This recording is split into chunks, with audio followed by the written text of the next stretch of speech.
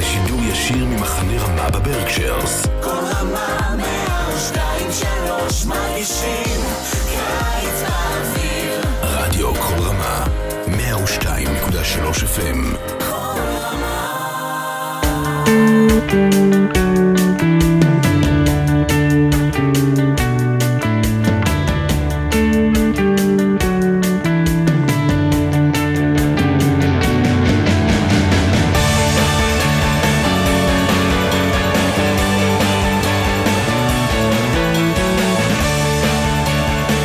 Shalom and welcome to another edition of Parsha Talk. I'm Rabbis Eliot Malomet from the Highland Park Conservative Temple congregation, Anshe Emet, currently joining you from Jerusalem, Israel.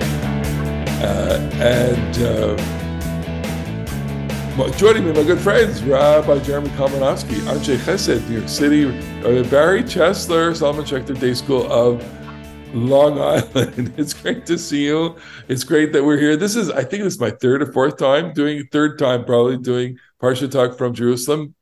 Barry, you did it once, I think, right? Jeremy? Yeah, last year, 2 shows. Yeah, this is the international version of the Parsha Talk. We're recording it a couple of days before the holiday of Shavuot. We are eagerly anticipating this event, including some other events, which still have not happened yet, which we will leave blank right now. In the meantime, let's talk about Shavuot, because I'm sure the many listeners and viewers who are listening and watching us are interested in what we have to say about Shavuot, and that it is an eager anticipation, that we are counting down, as it were, through counting up of these 7 weeks. We're almost there.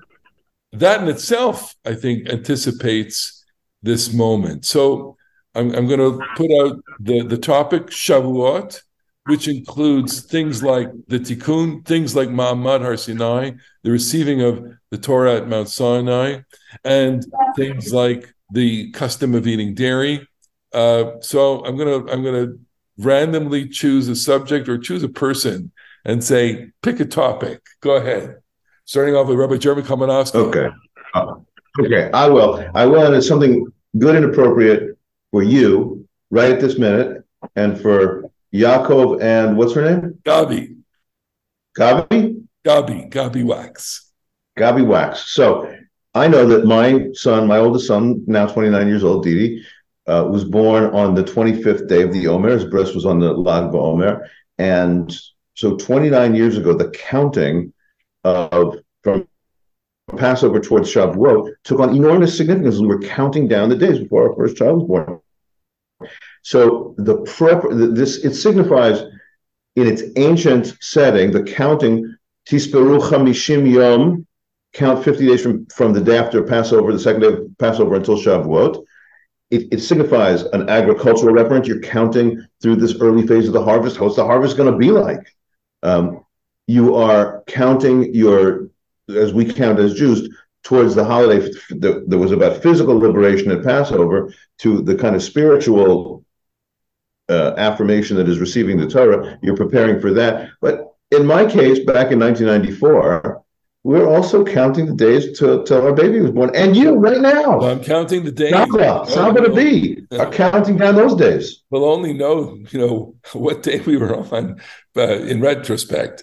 But anticipation is really important. I mean, if you look back at, the chapters in the Torah, chapter 19 and 20 of the book of Shemot, where God reveals the 10 commandments and speaks to the people of Israel, is there, what can you point to in terms of anticipation in those texts? I mean, if we do read, the Ma'amad Har Sinai episode on the holiday, it talks about 3 days, right? Be ready for 3 days. It says something that we would regard controversial, of course. Don't touch women, don't in the context, obviously, it's be focused and be absent from any kind of concern relating, of course, to the body. Because something important is going to happen. And the important anticipatory event is that God is going to break through. and the whole idea that we've built, Judaism is built on God breaking through to humanity, or God breaking through specifically to the Jewish people. So I want to say there's a universal component to this, but a very particular component to this as well. And Barry, I want to get your reaction to that, saying, this is a covenantal moment that God is speaking, but I mean, the Midrashim, and of course, lots of Jewish thought has gone into the idea that this is a moment unprecedented in the universe that God kind of broke through. What do we say about that? So I think I may have mentioned this before, but this is one of those years when I stopped counting the Omer on the second day. And the problem is Friday night. Yes. So most Friday nights I daven early, can't count the Omer until after Seder Kol Chavim, the stars go out. And a lot of times on Friday night I forget. And it so happened that this year the Friday night was the second night of the Omer. Right. But the reason why I mention it is because the counting of the Omer, the way we do it, unlike the way that Jeremy has described it, is actually a spiritual counting of the Omer. Its sole intention is to link Pesach and Shavuot. And what I'd like to suggest is that Pesach is a holiday about spiritual freedom, about physical freedom, where Shavuot is a holiday of spiritual freedom. Spiritual freedom is identified with Matan Torah, the giving of the Torah, which has to be received, not just given. And it seems that what we have on Shavuot is perhaps an inability to properly appreciate it if we don't count the Omer and link it with Pesach, that it cannot exist on its own. And the rabbis already suggest this by identifying it as Atzeret, the 50-day conclusion to the holiday of Pesach. They saw this as one long season. And it seems that this spiritual component requires a physical dimension as well. And therefore, what we have is not just the particular and the universal, which I'm not sure I entirely grasp, but I'll allow it because it allows me to emphasize another polarity, which is between the physical and the spiritual. Interesting. Well, I'm relating to the particular and the universal only in the sense that in particular, so God is speaking to Bnei Israel as they are assembled at Mount Sinai. That's a specific moment, a specific place, a specific audience. And yet I'm very captivated by the Midrashim that say things like, there was complete silence in the universe. There was, the voice of God went from one end of the universe to the other. And it's like that this moment is unimaginable in the sense that it's, a singularity. I'm probably using a wrong term here, but I want to suggest a different reading. So one of the great Midrashim is that all that was revealed was the first letter of the first commandment. Yeah. Which is Aleph. Aleph, which is silent. Which has no sound. Yes. But it's still vocalized in Hebrew because all letters in Hebrew have a sound. There really are no silent letters as we understand them. Right. Because that makes no sense in the Hebrew language. Yeah. So there is something about Shavuot and about the Torah that exists in at least two different dimensions. We can't make sense of it if we only focus on one. Right. And, one of the things we were talking before we started recording about how the Tiqqun Lail Shavuot has become popular in the last few hundred years, perhaps because of the introduction of caffeine to the modern diet. But I wonder how many of the people who actually participate in the Tikkun, which, as we discussed before, is not limited to religious people, actually count Omer. But in other words, does Shavuot for them exist as a one-off holiday, or do they actually see it as complementing and completing Pesach? So I certainly think that it's become popular in the sense that it's an evening. It's an unusual kind of evening. I mean, it's staying up all night or building programming. Some shuls are creative in doing programming before the evening. Some we'll do mini tikkuns. I think over a couple of years ago, we spliced it out over a couple of days. It is a marathon to do. It's not easy to stay up all night to pull an all-nighter. We used to do that in college all the time when you had an essay due, it's hard. You get pretty shattered afterwards. I don't know. And the last time, I did a full tikkun was many, many, many years ago because, on Shavuot, we have to function as a pulpit rabbi.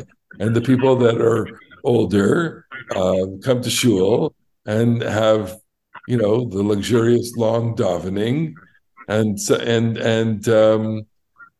they hear the learned words. We do teach, and we do enjoy talking about the theme of similar to the themes that we're talking about now.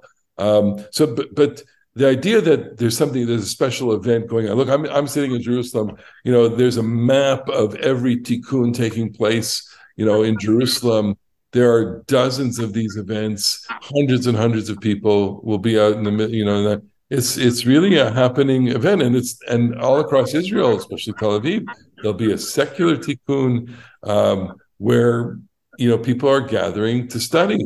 What an amazing thing! I want to say in a kind of the exhilarating way. What other people does this kind of thing?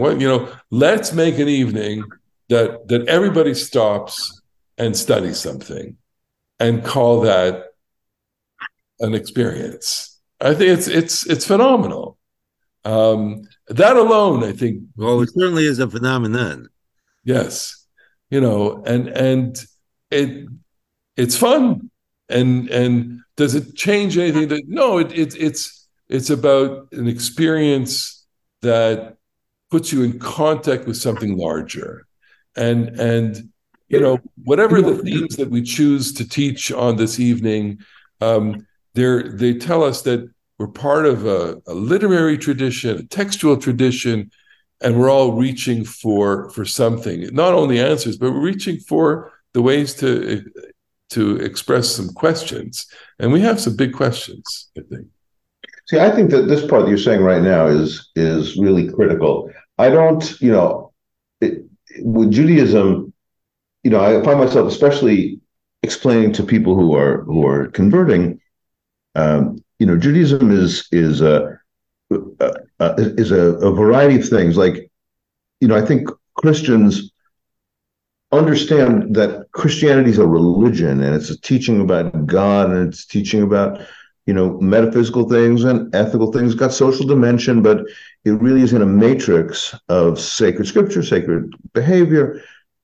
Judaism is that stuff too, but it's also like a deeply ethnic, experience, and a deeply ethnic, like you're part of this you're part of this international people. You have its history, you have its language, it's a relationship to a certain kind of place. All these things are true. I spent all these years, I basically tried to, these years that I've been working in rabbis, I was like, we have to remember that Judaism is not just bagels. It's not just, whatever kind of specific kind of Jewish humor. It's not just the experience of Eastern European Jews, which let's remind ourselves that there's lots of Jews, even most Jews are not Eastern European Jews, and we don't want to be too, Ashkecentric here. And then lo and behold, in the last few years, because of the increasing multiracial quality of Judaism and the multi-ethnic quality of Judaism, and so many people coming in from not having been born into Jewish families, and so you no longer feel like Eastern European, that's the thing. Now I feel a little bit of the diminution of those ethnic things that I regard as precious too. But Shavuot is great, at least partly because this one really is the religious holiday. This one is the cultural holiday, because Passover, it's deep associations with your family Seder. It's a real family holiday. It's the high holiday of the home. Sukkot is a joyous time coming on the back of the high holidays. It sometimes has a particularly social feel to gathering in Sukkot. And this one, because everybody who observes it, to whatever degree you observe it, if it's going to a tikkun, if it's going to synagogue to hear the Ten Commandments, if it's counting the Omer on your way there, which I agree with Barry, is a really, really critical enhancement in the anticipation factor. But when you come to these tikkunim, where you study whatever you study, you are saying this is a sacred literary heritage, sacred ideas, sacred books, and you're engaging with them. So I feel great about Shavuot as a holiday of, a holiday of the book for the people of the book. A holiday of conversation, and a holiday of chavruta, and a holiday that enables you to disagree with people and yet share in the commonality. I mean, that's what study of Torah really is. I mean, it's when you think about it, this is the way that we build the people is through the respectful dialogue and disagreement, and the explanation, and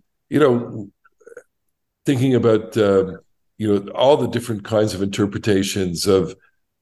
Today I was trying to make the connection between Sneh and Sinai. I'm trying to prepare a sheet on Sinai. It's bush league stuff, though. It's bush league stuff. So that's the real etymology, of course. That's the real etymology. Remember, at the end of you've got those other midrashim we were talking about of other word plays, but at the end of the Torah, where we have we read it on Simchat Torah, we don't even read it on a Saturday cycle. But it's Ritzon Shochni Sneh. God is described as the one who dwells in the bush, and it's got to be the case that the Sneh that Moses goes to see, and then God says at the burning bush, "You're going to come back here and worship me here." It's got to be the Sneh mountain, and that's Har Sinai.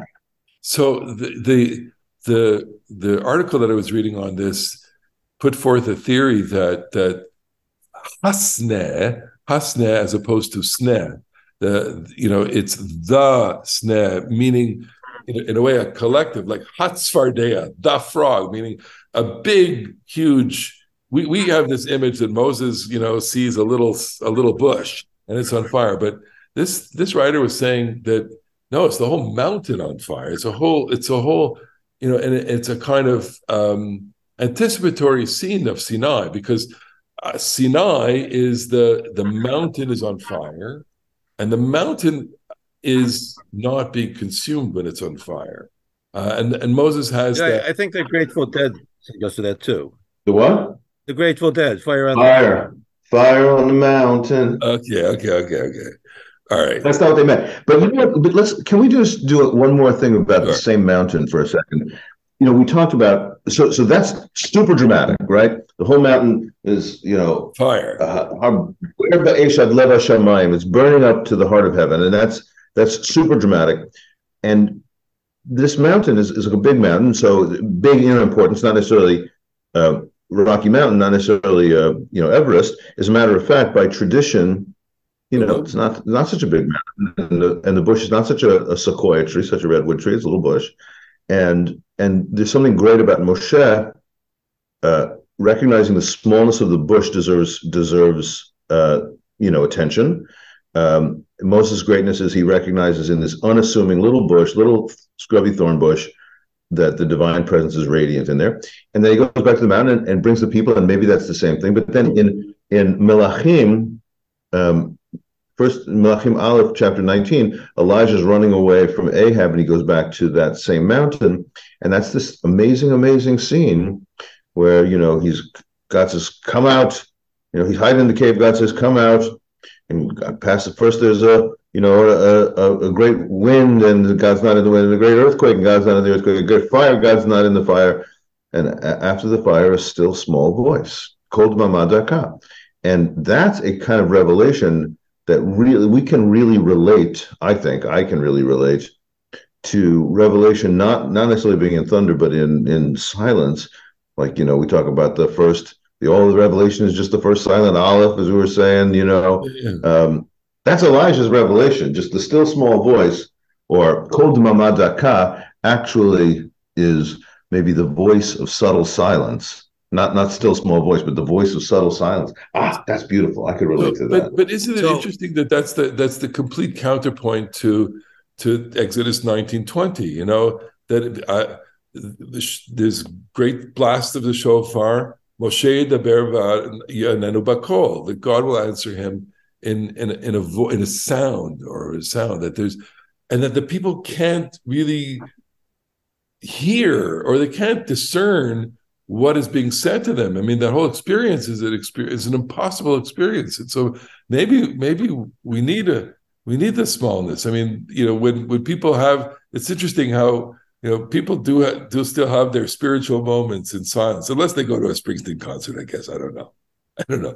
So what I want to suggest is that there's a kind of poetry in the Sneh and Sinai, because I think properly the bush is a small bush, and the mountain, however we're going to configure a mountain, is certainly larger than a bush, and it's all about one's perspective. When Moses turns aside to look at the bush becomes the entire mountain, because in it he sees God. Interesting. And I think it's important to recognize here that revelation, I mean, you use the word conversation or dialogue because revelation demands a response. The question is often asked, does God speak in one voice at Mount Sinai, or does he speak in every voice? And how critical is the response of the people to make God's word revelation? God could speak into the vacuum. That's not revelation. If no one hears his word, what has been said? What has been said? And I think that one of the things we need to remember when we read the Torah on Shavuot, either day actually, that the voice of God demands our response. And so even though the people are petrified in the image that we get in the Torah, that's part of their response, and that's what makes a revelation. I want to say that that's probably one of the reasons why Shavuot, among the holidays, is the least popular, because it's the most misunderstood. The most misunderstood holiday. I think that it's a 1 day, 2 day holiday, and I think the idea that revelation demands a response is deeply unsettling for many people. I think many people, to be challenged by God in this way, just say, like, leave me alone. I can be challenged by blinces, okay? I can be challenged by... No, you could think, though, that on Sukkot, all you really need to do is sit in the sukkah. Yes. On Pesach, in a sense, all you really need to do is eat matzah. But on Shavuot, you have to respond to the voice of God. That's Indeed. What's unsettling. It's very unsettling. It's very difficult. Well, maybe it's easier to talk about food. Let's talk about food for a second, because we do have dairy associated with Shavuot. I would propose that probably has an early strata of meaning, connecting Shavuot to manna and to food, and that Shavuot, being a holiday that celebrates the harvest, transitions Israel away from its dependency on God for heavenly food, which is white and sweet, to grain. And so it commemorates the manna. And eating of dairy, in a sense, ought to give you an echo of this great miracle that accompanies Israel through the desert, in the same way that Sukkot commemorates the miracle of God's hovering over the people, protection, and the same way that Passover commemorates the miracle of the Exodus. So Shavuot is a manna holiday, and of course we have the other tradition that this was before the giving of the Torah. The people had to prepare if they had no way of knowing the laws relating to kashrut, and so therefore they only ate dairy as to prevent themselves from any untoward violation of a kashrut law. But it's evolved to us. Nice. Nice little. That's a great little drash, humorous, about they don't know kashrut, so that's why they have to eat dairy. It's of course not the reason, but it's fun. It's fun. Yes. They also only waited 3 hours. We should add that as well. It makes me think, by the way, like how many of our customs are located in the world's, the other cultures and the world's folklores. And Purim is our spring carnival, and everybody's got their spring carnival. Everybody's got their Mardi Gras. All peoples and their ethnicities have their Mardi Gras, and our rituals, our wedding rituals, and our Hanukkah is our winter solstice rituals, and all religions and all ancient peoples have their winter solstice rituals. It makes me think, and I simply don't know the answer, but intuitively, I bet you that there's something about the birth of spring lambs and the birth of spring cows that other cultures also have a dairy thing in the sort of late spring, early summer. That's just a guess, but it just intuitively, I think that makes sense. Pesach is the lambing festival because you eat lamb on Pesach. Would Shavuot have been a dairy because of dairy product? Yeah, good guess. We'd have to kind of think about that. Let's ask the wilderness cook. My wilderness cooking guy, right? No, but what about food associations with holidays and the fact that does certainly make it fun and makes it joyful. It brings it into the kitchen. It communicates any number of messages. There is information in cooking, obviously. And food is culture. Food is culture in the deep way. But by the way, I'm a big fan of the writer Shai Agnon and Agnon's great story Hasiman, the science. It's a wrenching, terribly painful story about his observance in Shavuot when he's learned it's got to be 1943 it's probably 1943 on Shavuot. He has learned that Buchach has been overrun by the Nazis. His town in Galicia has been overrun by the Nazis, and he, as he does every Shavuot, he stays up all night and recites the poems of Ibn Gabirol. And in this story, Gabirol comes to him and writes a poem an elegy for Buchach, which he forgets. It's just this great symbol of the inaccessibility of memory. But in the course of that story, he has this great line. He says, and I'm sure you've heard the joke before, and maybe he didn't make it up. Maybe he heard the joke before too, but it's great. In Sukkot, you get to eat what you want, but not where you want. In Passover, you get to eat where you want, but not what you want. And in Shavuot, you get to eat what you want, where you want, best holiday. Well, there's something to be said for that. I mean, even those of us who don't eat dairy, and there may be many viewers and listeners who, for one or another reasons, either because of their dietary proclivities or their lactose intolerance, find this holiday to be somewhat difficult. So however, we can be very creative with that. A question for you, though, Elliot, as a vegan, is do you actually have food associations with the various holidays? Since obviously you don't have the traditional ones of meat or dairy. So I don't get too wrapped up in it. It's still a kind of curiosity. For example, on Pesach, we'll have a roasted beet on the plate, the Seder plate, as opposed to a shank bone. I'm kind of happy about that. I don't want to be too, fervent about it. And in the vegan world, there's so many different substitutes now for dairy. It doesn't even matter at this point. No, it's not that. But in other words, I think that in my family, certainly there are specific foods associated with the holidays. So we always have stuffed cabbage on Sukkot. Yeah. And mushroom barley soup. No, it's been flattened for me. I mean, we've become very eclectic in our menus. So it'll be interesting to see if over time you develop certain associations to give, because as Jeremy said, food is culture. We do, for example, for the Tikkun, we have a Sunday, ice cream Sundays. Since when is that a traditional food? Cheesecake maybe, a blintzeh maybe, a cheese Danish maybe. But the fact that all of these are associated with the holiday, I think adds just a layer of joy and another layer of soluble fat. Well said. Well, this is a perfect. Your manna association is right on target. Et asher efu tofu. Yeah, exactly. That's what the verse says. Whatever they bake, they bake. Et asher efu tofu. That's what it was. It was tofu. So we waited for hundreds and hundreds of years to realize the proper interpretation of manna. from now on, Well, should be tofu is a white substance, and you can also make some very interesting frozen desserts. You can make anything with it. You can make But anything. we've moved to cashew milk and coconut milk. You add salt. What's that? I've been making tofu because D and Ariel are.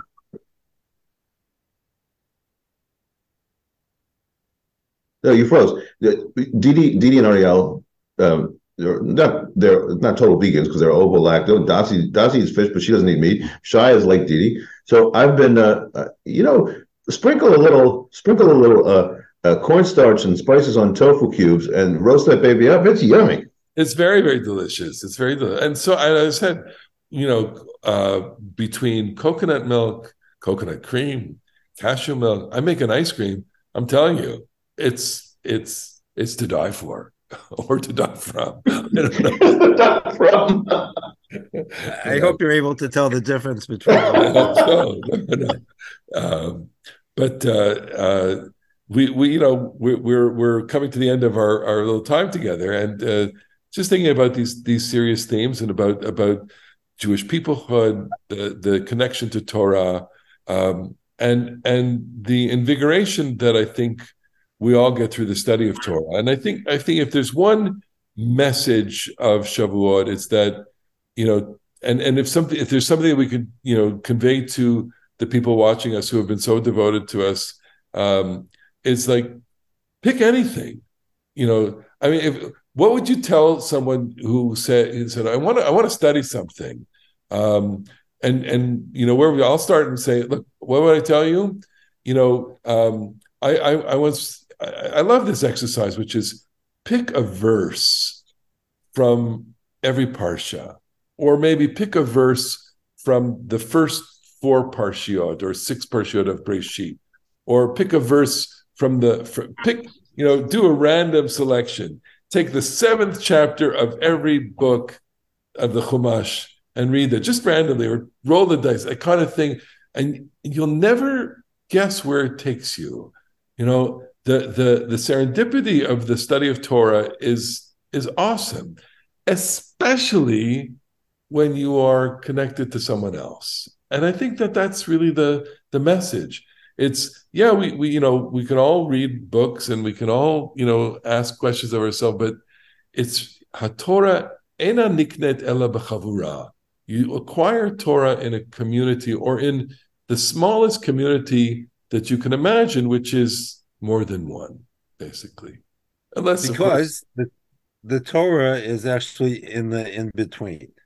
Yeah, it's not with one or the other, and that's what we have to remember on Shavuot. Indeed. Jeremy, what would you, if someone said to you, tell me something to do to enhance my Shavuot, what would you tell them in terms of study? Well, in terms of study, I don't know. I think you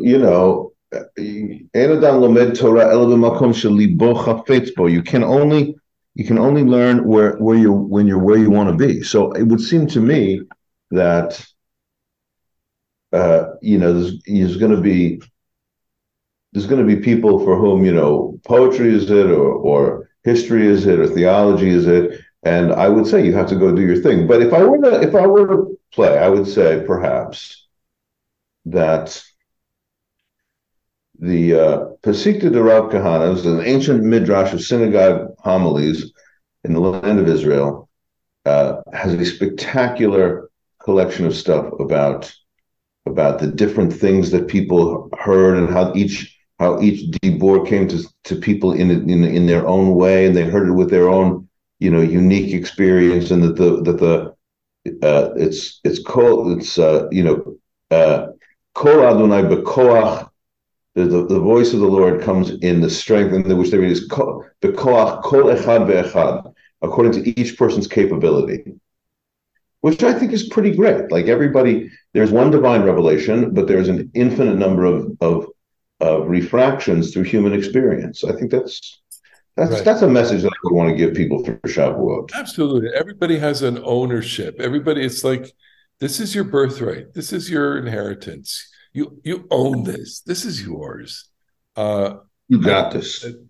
One of the single most important teachings of Torah is that Don't be intimidated by it, and let either a serendipity guide you, or let or feel drawn somewhere.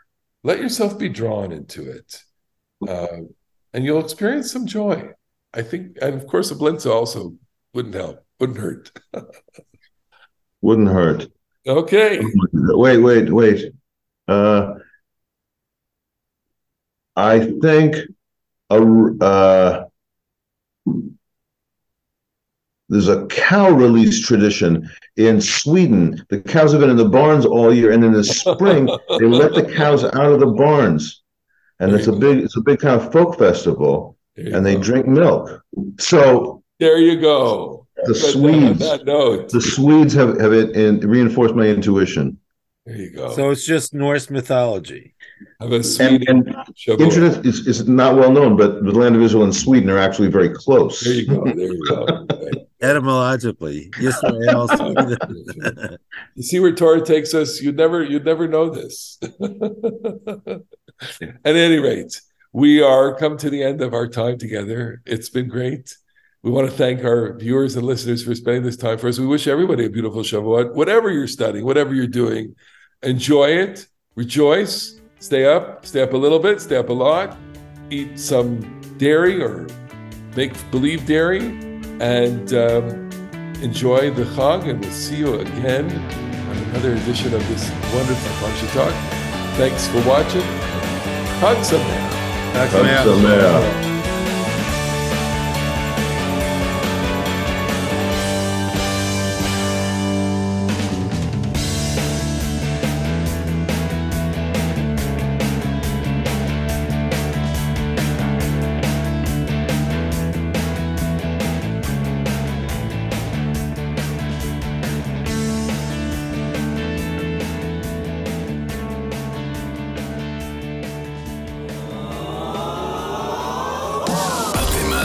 לשידור ישיר ממחנה רמה בברקשיירס. כל רמה 102.3 מרגישים קיץ באוויר. רדיו כל רמה 102.3 FM.